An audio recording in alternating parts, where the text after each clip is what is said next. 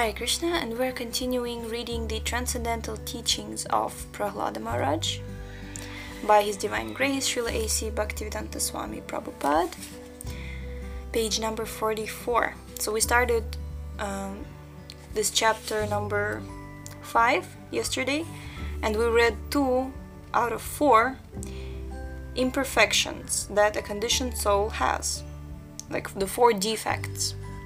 So the first was imperfect senses. The second one was that conditioned soul must commit mistakes. And today we're going to continue finding out the last 2. Okay.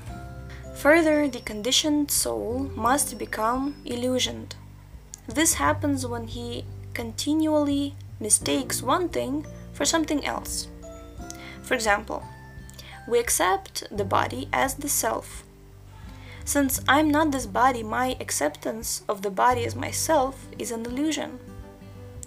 The whole world is going on under the illusion that I am this body. Therefore, there is no peace. I'm thinking that I'm Indian, you are thinking that you're American, and the Chinese man is thinking that he is Chinese. What is this Chinese, American, and Indian? It is an illusion based on the body, that's all. The propensity to cheat is the fourth defect of conditioned life. I may be a fool, but I will boast that I am a very learned man. Everyone who is illusioned and commits mistakes is a fool, but such fools pose themselves as being sources of infallible knowledge. So, all conditioned souls have imperfect senses. They are subject to commit mistakes and become illusioned, and they are influenced by the propensity to cheat. How can one expect real knowledge from such conditioned souls? There's no possibility of receiving actual knowledge from them. Whether a person is a scientist, a philosopher, or whatever, because he is conditioned, he cannot give complete information, no matter how educated he may be. That's a fact. One may now ask, how can we get complete information? The process is to receive information via the disciplic succession of spiritual masters and disciples, beginning with Krishna. In the Bhagavad Gita, Lord Krishna says to Arjuna, this knowledge is Bhagavad Gita. This knowledge of Bhagavad Gita was first spoken by me to the Sun God, and the Sun God spoke it to his son, Manu. In turn, Manu spoke this knowledge to his son Ikshvaku, and then Ikshvaku spoke the same to his son. In this way, the knowledge has come down. But unfortunately, that disciplic succession is now broken. Therefore, O Arjuna, I am now imparting the same knowledge to you, because you are my very dear friend and good devotee. Unquote. This is the process of receiving perfect knowledge. To accept the transcendental vibration coming down from higher sources. The entire stock of Vedic knowledge is a transcendental vibration to help us understand the Supreme Lord. So, Prahlad Maharaj says that the Supreme Personality of Godhead is identical with the all-pervading Supersoul, Supreme Soul, the Paramatma.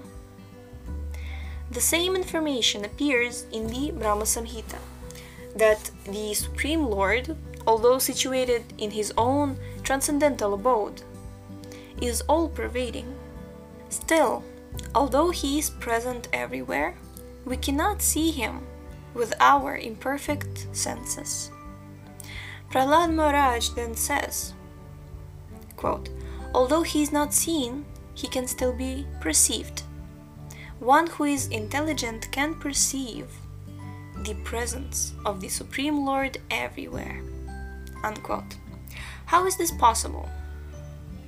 During the daytime, even someone in a room can know that the sun is up, because it is light in his room. He can understand that the sun is shining in the sky.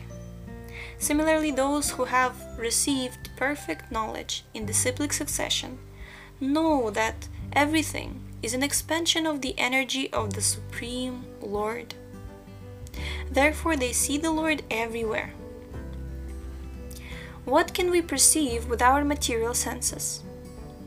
We can see what is visible to the material eye: earth, water, fire. But we cannot see air, although we can perceive it by touch. We can understand that there is sky by sound, and we can understand that we have a mind because we are thinking, feeling, and willing. Similarly, we can understand that we have an intelligence which guides the mind. If we go still further, we can understand I am consciousness. And one who is further advanced can understand that the source of consciousness is the soul, and above all, the Supersoul. The visible things around us are expansions of the inferior energy of the Supreme Lord. But the Lord also has a superior energy, consciousness. We have to understand consciousness from the higher authorities, but we can also directly perceive it. For example, we can perceive that there is consciousness spread all over the body. If I pinch any part of my body, I will feel pain. That means there is consciousness throughout my body.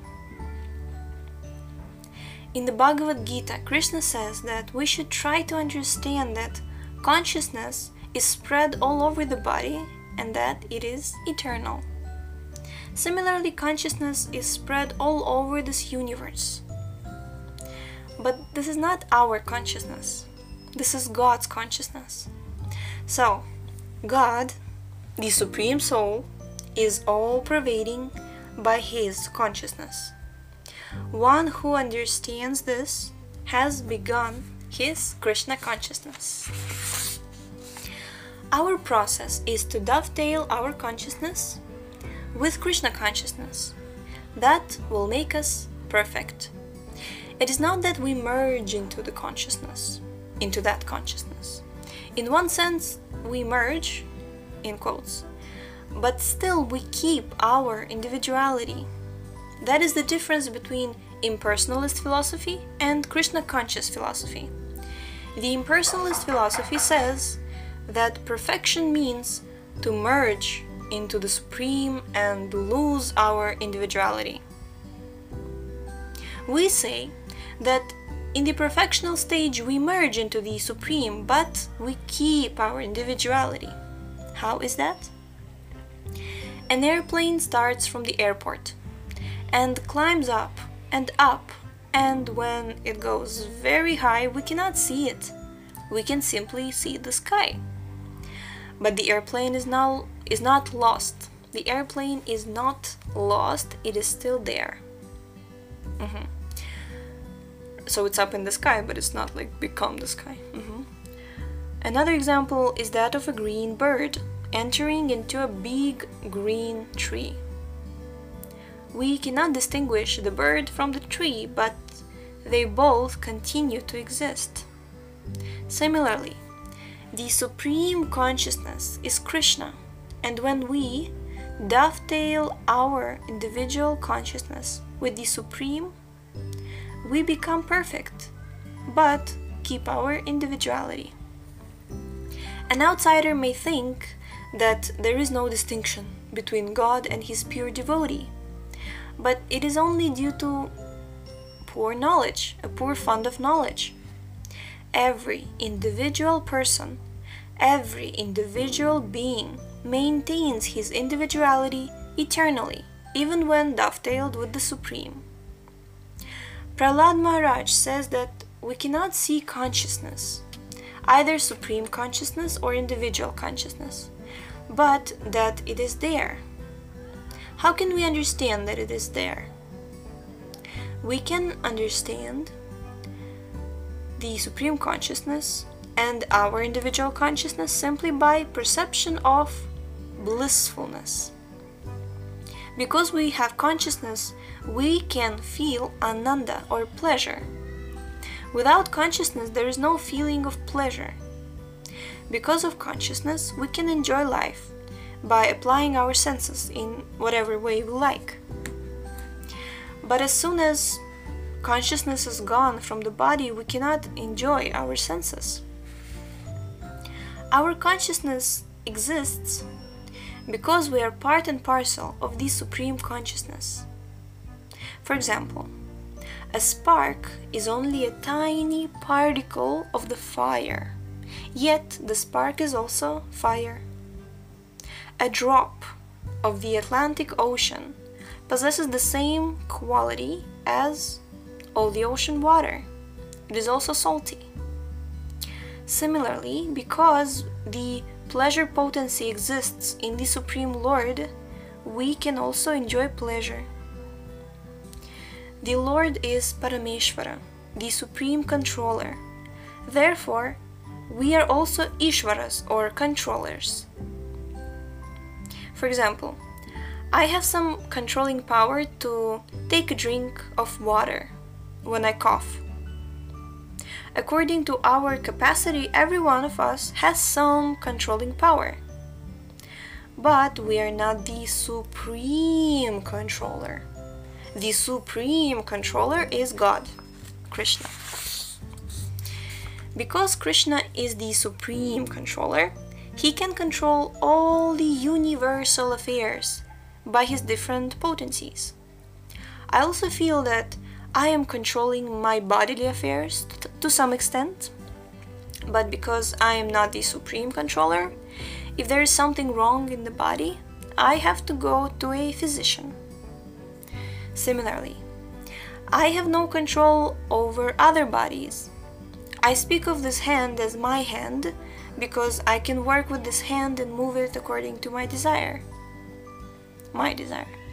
But I am not the controller of your hand. If I desire to move your hand, that is not in my power, that is in your power. You can move your hand if you like. So I'm not the controller of your body, and you're not the controller of my body. But the Supreme Soul is the controller of your body and my body and everybody. In the Bhagavad Gita, the Lord says that you, the soul, are present in your body and that your body is the field of your activities. So, whatever you are doing is limited by the field of your body. An animal bound up in a certain tract of land can move there but cannot go beyond what that space allows. Similarly, your activity and my activity are bound up within the limits of our bodies. My body is my field of activities, and your body is your field of activities. But Krishna says, quote, I am present in every field, unquote. Thus, Krishna, as the Supersoul, or Paramatma, knows what is going on in my body, in your body, and in millions and billions of other bodies. Therefore, he is the Supreme Controller. We have our limited energy, but his energy is unlimited. By his controlling power, by his supreme will, this material creation is moving. That is also confirmed in the Bhagavad Gita, where Krishna states, quote, under my superintendence, the whole material nature is working. All wonderful things that you see in this material world are due to my supervision, my supreme control. Giant, chapter number 6, Krishna Consciousness, the perfection of mercy. We shall read it tomorrow. So thank you so much for tuning in today, and we shall see you next time. Hare Krishna.